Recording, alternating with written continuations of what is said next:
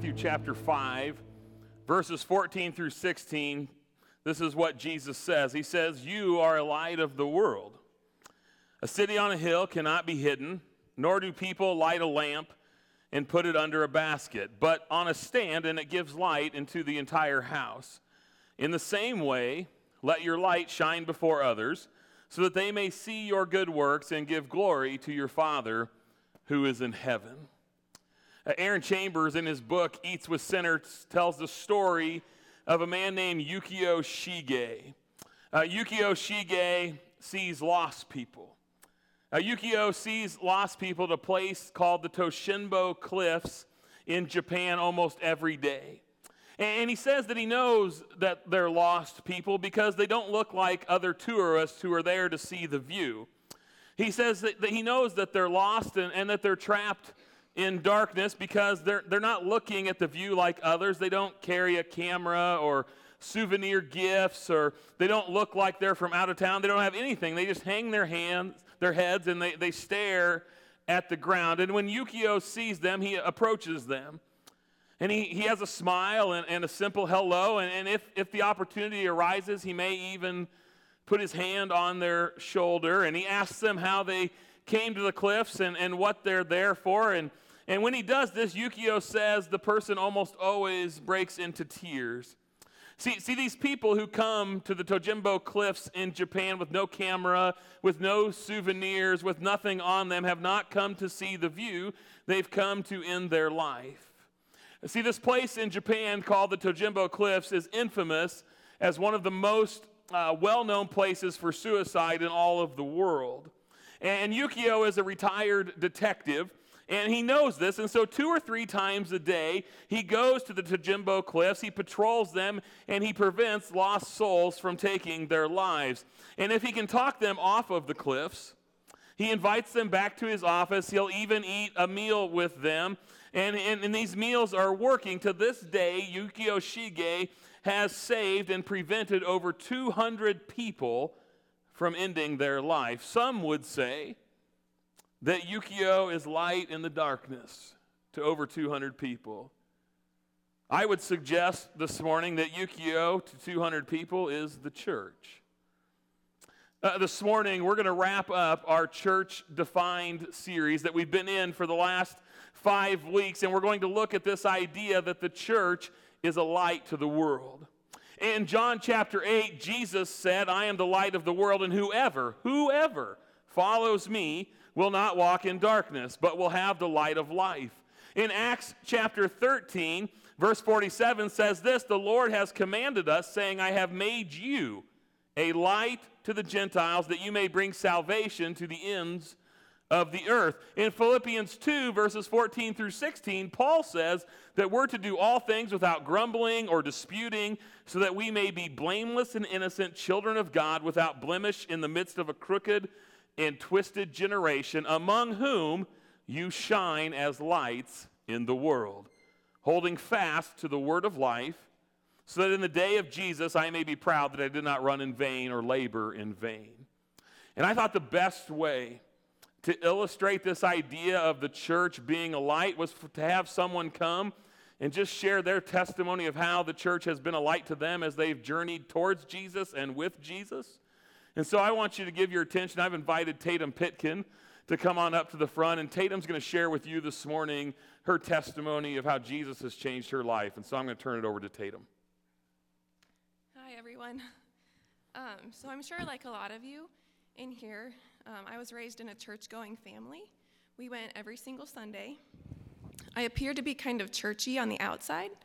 Like, I hardly ever missed church. I hardly ever missed Wednesday night church. But the thing was, I didn't really like going. On the inside, I wasn't really churchy at all. I was trying to fit into the world around me by finding satisfaction in worldly things rather than finding joy in Jesus. I was finding fulfillment in relationships. I wasn't finding fulfillment in relationships or achievements in school or athletics like I thought I would. I was not following after the Lord. I was good at comparing my sins with my friends' sins to make me feel better about mine. I thought that by doing more good things than bad things, then I'd be good with God. I didn't know what having a Savior meant or what that looked like, and I didn't even know what salvation meant. Although I was churchy on the outside, I wasn't living like it on the inside. When I was in college here at Wayne State, it took a couple of years, but I met a few friends that were Christians. At the time, I didn't even know what the term Christian meant, but these girls, they poured into me. They were so good to me, and they just lived their lives that honored the Lord. And they were just different from the rest of the people that I had met. One of those friends introduced me to my now husband, who was coming to Journey at the time. When we were first dating, I went to a different church while he came here. Then after a bit, we thought it would be important to go to the same church. He came to church with me, and I would go with him. We did that for a little while until I finally realized that this church was home for me. Since coming to Journey, I have seen growth in my life of understanding the gospel, understanding what it looks like to be the hands and feet of Jesus. And I've seen that growth by watching the people of Journey do that. I've seen Jesus' hands and feet through meal trains after having a baby, through comforting cards in the mail after a really difficult loss. I've seen Jesus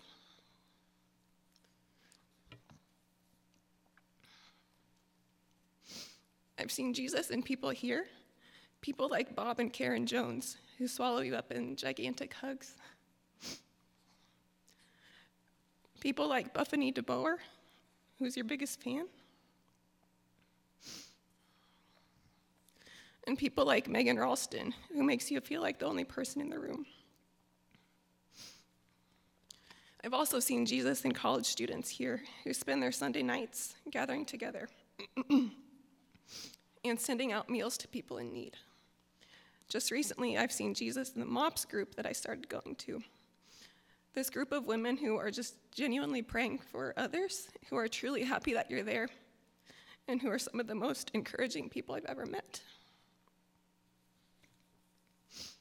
This church has encouraged me to share my faith with others, not just to keep it to myself. This church has also sparked my interest in listening to worship music on the radio. This is where God started speaking to me. If you're familiar with the song, "Oh Come to the Altar," it's one of those that just really spoke to me. You know when new music comes out on the radio, and it just keeps playing like 50 times in a row? Well, that was one of those songs for a while, but for some reason I never got sick of it. The part where it goes, "Come today, there's no reason to wait. Jesus is calling." That part kept sinking deeper and deeper into my soul, finally to the point where God was telling me to take that next step to be baptized. This happened after a few years of coming to Journey.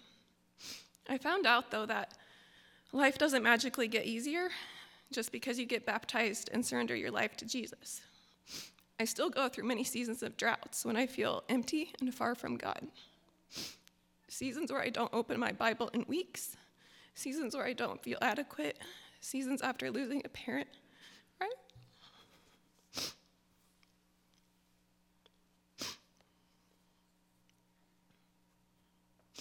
Where I ask God why. Seasons where I feel like I'm failing as a mother and as a wife. Seasons where I don't feel like I'm a good Christian. But I also experience seasons where I feel God's presence and where praying comes so easy, and times where my marriage is better because I've been pursuing God more. Those sweet seasons are far better than any bad one combined, because I know that God is for me. I know that God is good. I'm able to make it through those tough seasons because of the hope I have in Jesus.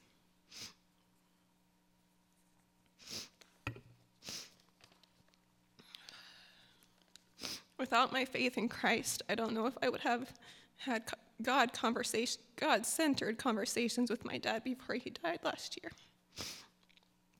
I wouldn't have asked him about his belief in Jesus and if he believed that Christ died for his sins. Journey, without you being a light for me, I might never have known if my dad was on the path to heaven. Like I said earlier, this church encourages me to share my faith with others. And that's exactly what I did with him.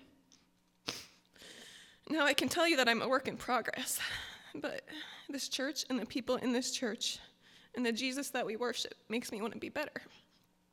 This place is one of the top reasons why I love this town and why I don't ever want to leave. People of Journey Christian Church, thanks for being a light in my life.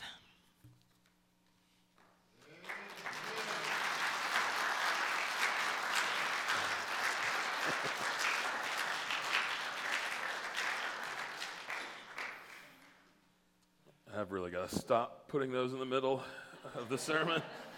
Man, Journey, that's our reason for existing. That's why the church exists. To be a light. The church is God's plan A to bring the light of Jesus to a world that's trapped in darkness. If you're here this morning and you're surrendered to Jesus, if he is in charge of your life, then we are called to never hide the light to the world. Scripture tells us the first thing the world should know about the church is Jesus. And with this being the last message in our series this morning, what I want to do this morning is I'm going to take just a few short minutes and I want to ask 3 hard questions. I want to ask us 3 hard questions that I'm wrestling with in my own life, and I want you to wrestle with in your life, and I want us to wrestle together with as a church in regards to being a light to the world. And the first question is this, is what are we most known for? What are we, the church, most known for? Donald Whitney, in his book Spiritual Disciplines, tells the story of a man who gave his life to Jesus at kind of a revival thing at a church that he attended, and he gave his life to Jesus, came to work the next day, and was excited to tell his boss about this change in his life. And so he went into his boss's office, and he said, I gave my life to Jesus this morning, and I'm just so excited I wanted to share with you. And his boss says, that's incredible, because I've been actually praying for you for 10 years. I'm a Christian too, and I'm so excited. And at this, the man who had given his life to Jesus became kind of crestfallen, and he looked at his boss, and he said, why didn't you ever tell me you were a Christian? He said, in fact, you're the primary reason I've never given my life to Jesus until now.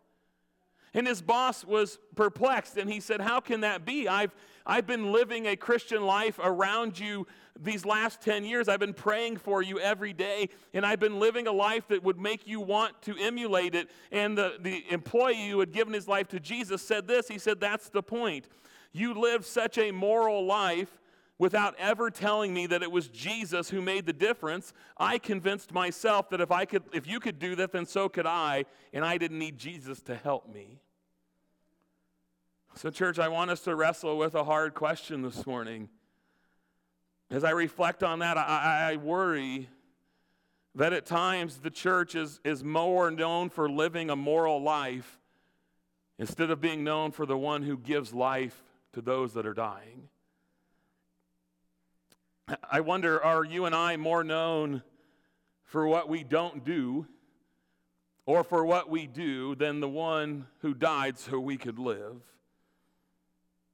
Is what we proclaim more often how somebody should live instead of a Savior who calls people out of darkness into light? Jesus says nobody would ever buy a lamp, put it in your house, and throw a blanket over it and cover it up. That would be ridiculous. Lamps are built to give light to the room. It's not what lamps were made for, to be covered up. Well, the same is true for the church. Being a light, if you've given your life to Jesus, we were never meant to be hidden. We were never meant to not share who Jesus is and what he's done for us. Being a light should be most about how much in love with Jesus we are. It should be about the hope that we have in Jesus, the salvation that we have found in Jesus. It's supposed to be about Jesus. Being a light is not about what we think is right or wrong morally. It's about who has given us life. And if you and I, if what we're most known for is what we do and not what Jesus has done, then we've missed the point. And I hope we wrestle with that this year. I hope you will, with me, wrestle with this idea of what am I most known for? And kind of to piggyback on that, let me ask a second question this morning. What's really most important to us? That's the reality. What we're known for is probably what we value the most. It's never changed over the years. The old adage, show me your checkbook, if you have one of those. Show me your budget and show me your calendar, and I'll tell you what matters to you. That's still true. Tell me what you think about all the time, and I'll tell you what you love. Tell me what you talk about, and I'll tell you what you love. Tell me what excites you, and I'll tell you what you love. And the answer is supposed to be Jesus, right? That's the Sunday school answer, right? It's like the Sunday school teacher who asked her class. They said they were doing a study on creation, and she said, somebody tell me. It's brown, furry, has a tail, and likes to eat nuts. And the little kid raised his hand. He goes, well, it sounds like a squirrel, but I'm going to go with Jesus. Right?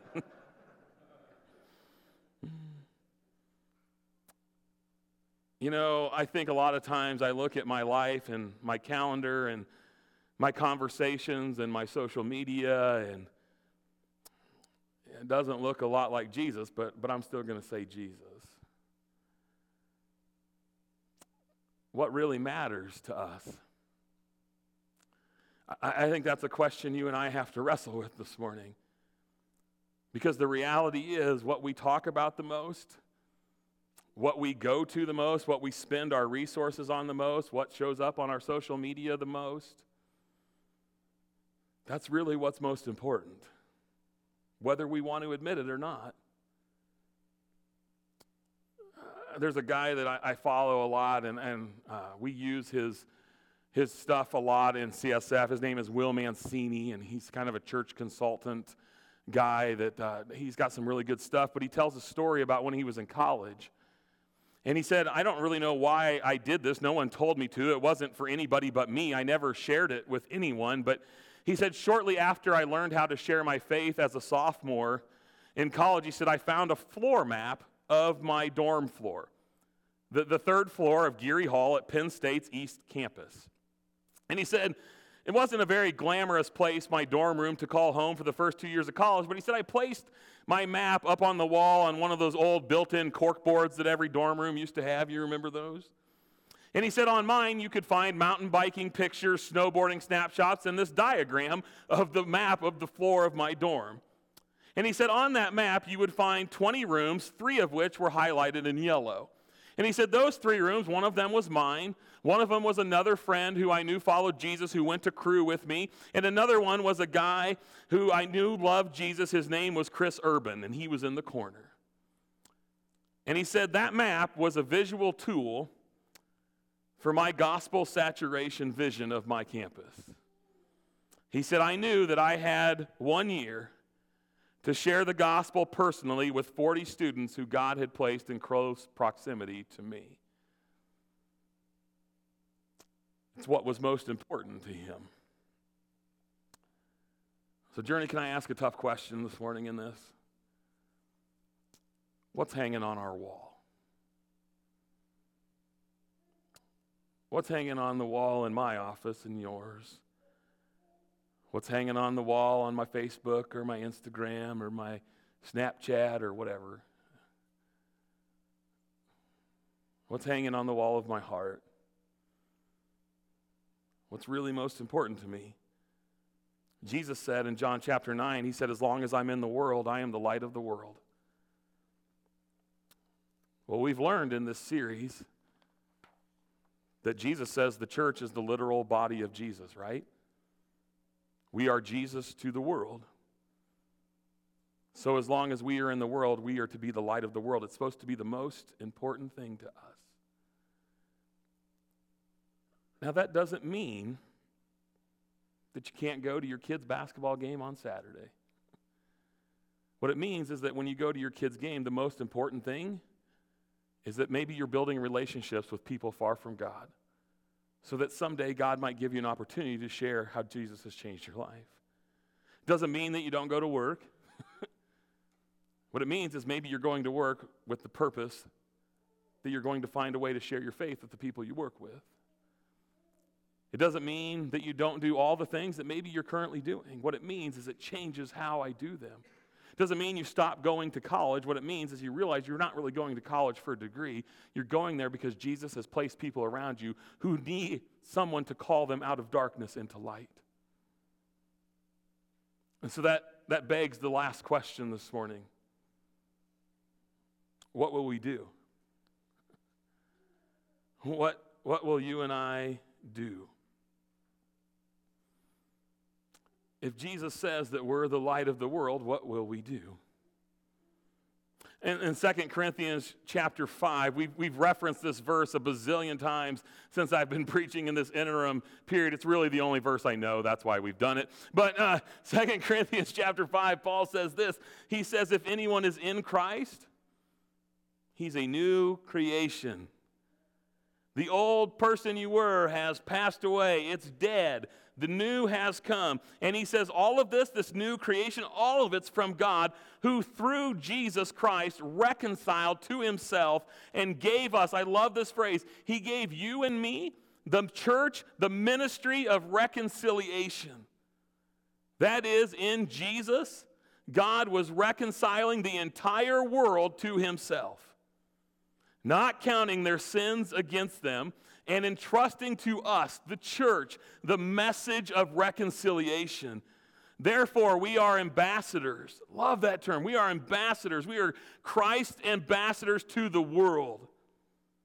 God is making his appeal through the church. And Paul says, we implore you on behalf of Jesus, be reconciled to God. For our sake, he made him to be sin who knew no sin, so that in Jesus, you and I, the church, might become the righteousness of God. We are called to be a place of reconciliation, to call people out of darkness into light. I want to do something real quick this morning. By a show of hands this morning, how many of you have pictures either on your phone or in your wallet, if you still carry one of those things, of your kids or your grandkids or your nieces or your nephews? How many of you have pictures on your phone? Yeah, all of you, that's right. So I'm going to give you permission this morning while I'm talking. I want you to pull up one of those pictures. So pull up a picture on your phone or grab your wallet, or some of you, maybe you have a life-size poster of your grandkids that you throw up. My mom probably has that in her purse. And so you could bury a body in my mom's purse. That's how large that thing is, all right? And so I want you to look at those pictures, and I want to ask you a question this morning. Do not answer this out loud. But I want you to think of all the pictures of your family that you have on your phone. Does everyone in those pictures go to church? Does every one of your kids, grandkids, brothers, sisters, parents, nieces, nephews, do they have an active faith in Jesus? And I'm willing to bet that most of us, I certainly do, we have family who do not follow Jesus. I have people in my family that Jesus is not in charge of their life. And so as you look at those pictures, I want to ask you a question this morning. What would you do? What would you be willing to do to have a church in the town where those people live that would reach out to that loved one of yours and provide a place for them to say yes to Jesus? My guess is that you would do almost anything to see that happen, right? I mean, I have family that I would do anything to know that there would be a church that would encounter them in their everyday life and would show them light that could call them out of darkness. I'd do anything. Here's the deal, Journey. I don't believe, I know. I know that there are Christians in other cities this morning whose children, grandchildren, brothers, sisters, parents, grandparents, nieces, nephews have moved to this area. And who right now, those people are praying, and they would do anything for a church here to do the same thing to reach their loved ones and call them out of darkness into light. Journey, that's supposed to be us. We're supposed to be the church that shows people a Savior they've been waiting for their whole life and just didn't know it. I love the story in Luke chapter 2 of Simeon. Simeon was the old guy who had waited his whole life for the Messiah to come. And finally, Jesus is born, and they bring him to Simeon. And Simeon holds him in his arms, and he says this. He says, Lord, now you are letting your servant depart in peace according to your word, because my eyes have seen your salvation that you have prepared in the presence of all people. Now I can die because I have seen the light. I've seen a light that will be a revelation to the Gentiles and a glory to your people Israel. Church, there are people in our everyday life who have been waiting their whole life to meet the Savior. Someone that could come to them and pull them out of darkness into light. They just don't know that his name is Jesus. And sure, there's probably been plenty of people, to be honest, probably a lot of Christians, who have told them how they should live. And probably a lot of Christians who have told them what they're doing wrong. And probably a lot of Christians who have told them what they should be against and who they should vote for and what they should be afraid of and what's wrong with our country and our culture. But nobody has told them that there is hope in a man named Jesus. And I just get in my heart that we have a world who the church has told them how they should live and has told them what's wrong and has called darkness everywhere they see it, but nobody told them that they could live. Nobody told them that there's someone who can bring light into darkness, who can literally bring them out of darkness into light. And church, it's not our job to do the first things. It's our job to tell people about Jesus. Let me rephrase that. It's not our job, it's our joy. It's our joy. Being light to the world is not a job. It's an honor, it's a joy.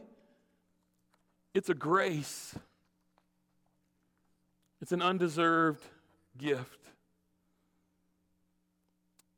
And maybe the reason that life sometimes seems so miserable and sometimes seems so pessimistic is because we've been telling people how much we don't like darkness when we should have been telling them about the joy of being set free into the light. In fact, in Revelation chapter 2, Jesus says when the church doesn't tell people about the light, he actually takes it away. In Revelation 2, Jesus talks to the church in Ephesus, and this church was doing many good things, but somehow they neglected and lost the most important thing, which was Jesus and the gospel. And Jesus tells the church, he says, if you don't go back to your first love, if you don't repent of what you've become, he says, then I will take your lampstand from you. I will take the thing that holds up the light of the world. I'll take your church. He says, but you have to return and do the first works that will keep the church from losing its witness. The band's going to come, and they're going to lead us again this morning. But Jesus is very clear in Revelation. Jesus says the church that loses its love will soon lose its light, no matter how doctrinally sound or morally good you are. But there's good news.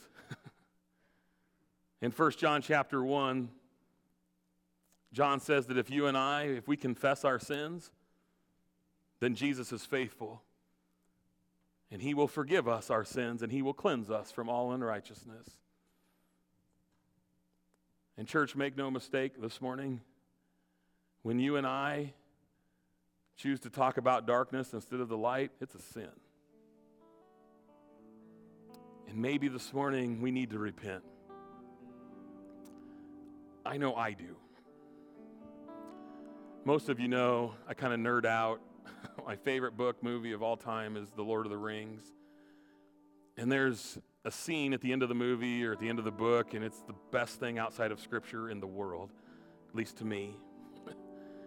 and the little hobbit, Samwise Gamgee, finds out that his friend Gandalf the wizard isn't dead. He thought that he had died, and Sam sees him and he finds Gandalf alive, and he cries out and he says, "Gandalf, I thought you were dead." But then again, I thought I was dead myself. And then he asks this question that I think is one of the most beautiful truths. I love how Tolkien speaks of Scripture. And Sam says, "Gandalf, is this now when everything sad is going to become untrue? The war is over, the battle has been won, and everybody that thought they were dead is alive." And Gandalf says, "Yes, Sam, this is when everything sad becomes untrue." Church, that's the answer of Christianity. That's the light of Jesus in the midst of darkness this morning. Jesus is the one who makes everything sad come untrue. And when he returns, that's exactly what he's going to do. He will wipe away every tear. He will take away death and sadness, and sin will be no more, and everything sad becomes untrue. And in some weird, mysterious way, it's going to be even greater because it was once so broken and lost. So church, this morning as we sing, I just invite you to come to the light, to quit living in darkness, to quit dwelling on darkness, and to live and proclaim the freedom of Jesus, who makes everything sad untrue, who makes everything dark come to light. And if you've never come to Jesus this morning, if you're living in that darkness, boy, why not today? We'd love, myself or one of the elders would love to visit with you about giving your life to Jesus and leaving darkness behind. Church, let's stand this morning. Let's sing. Let's worship.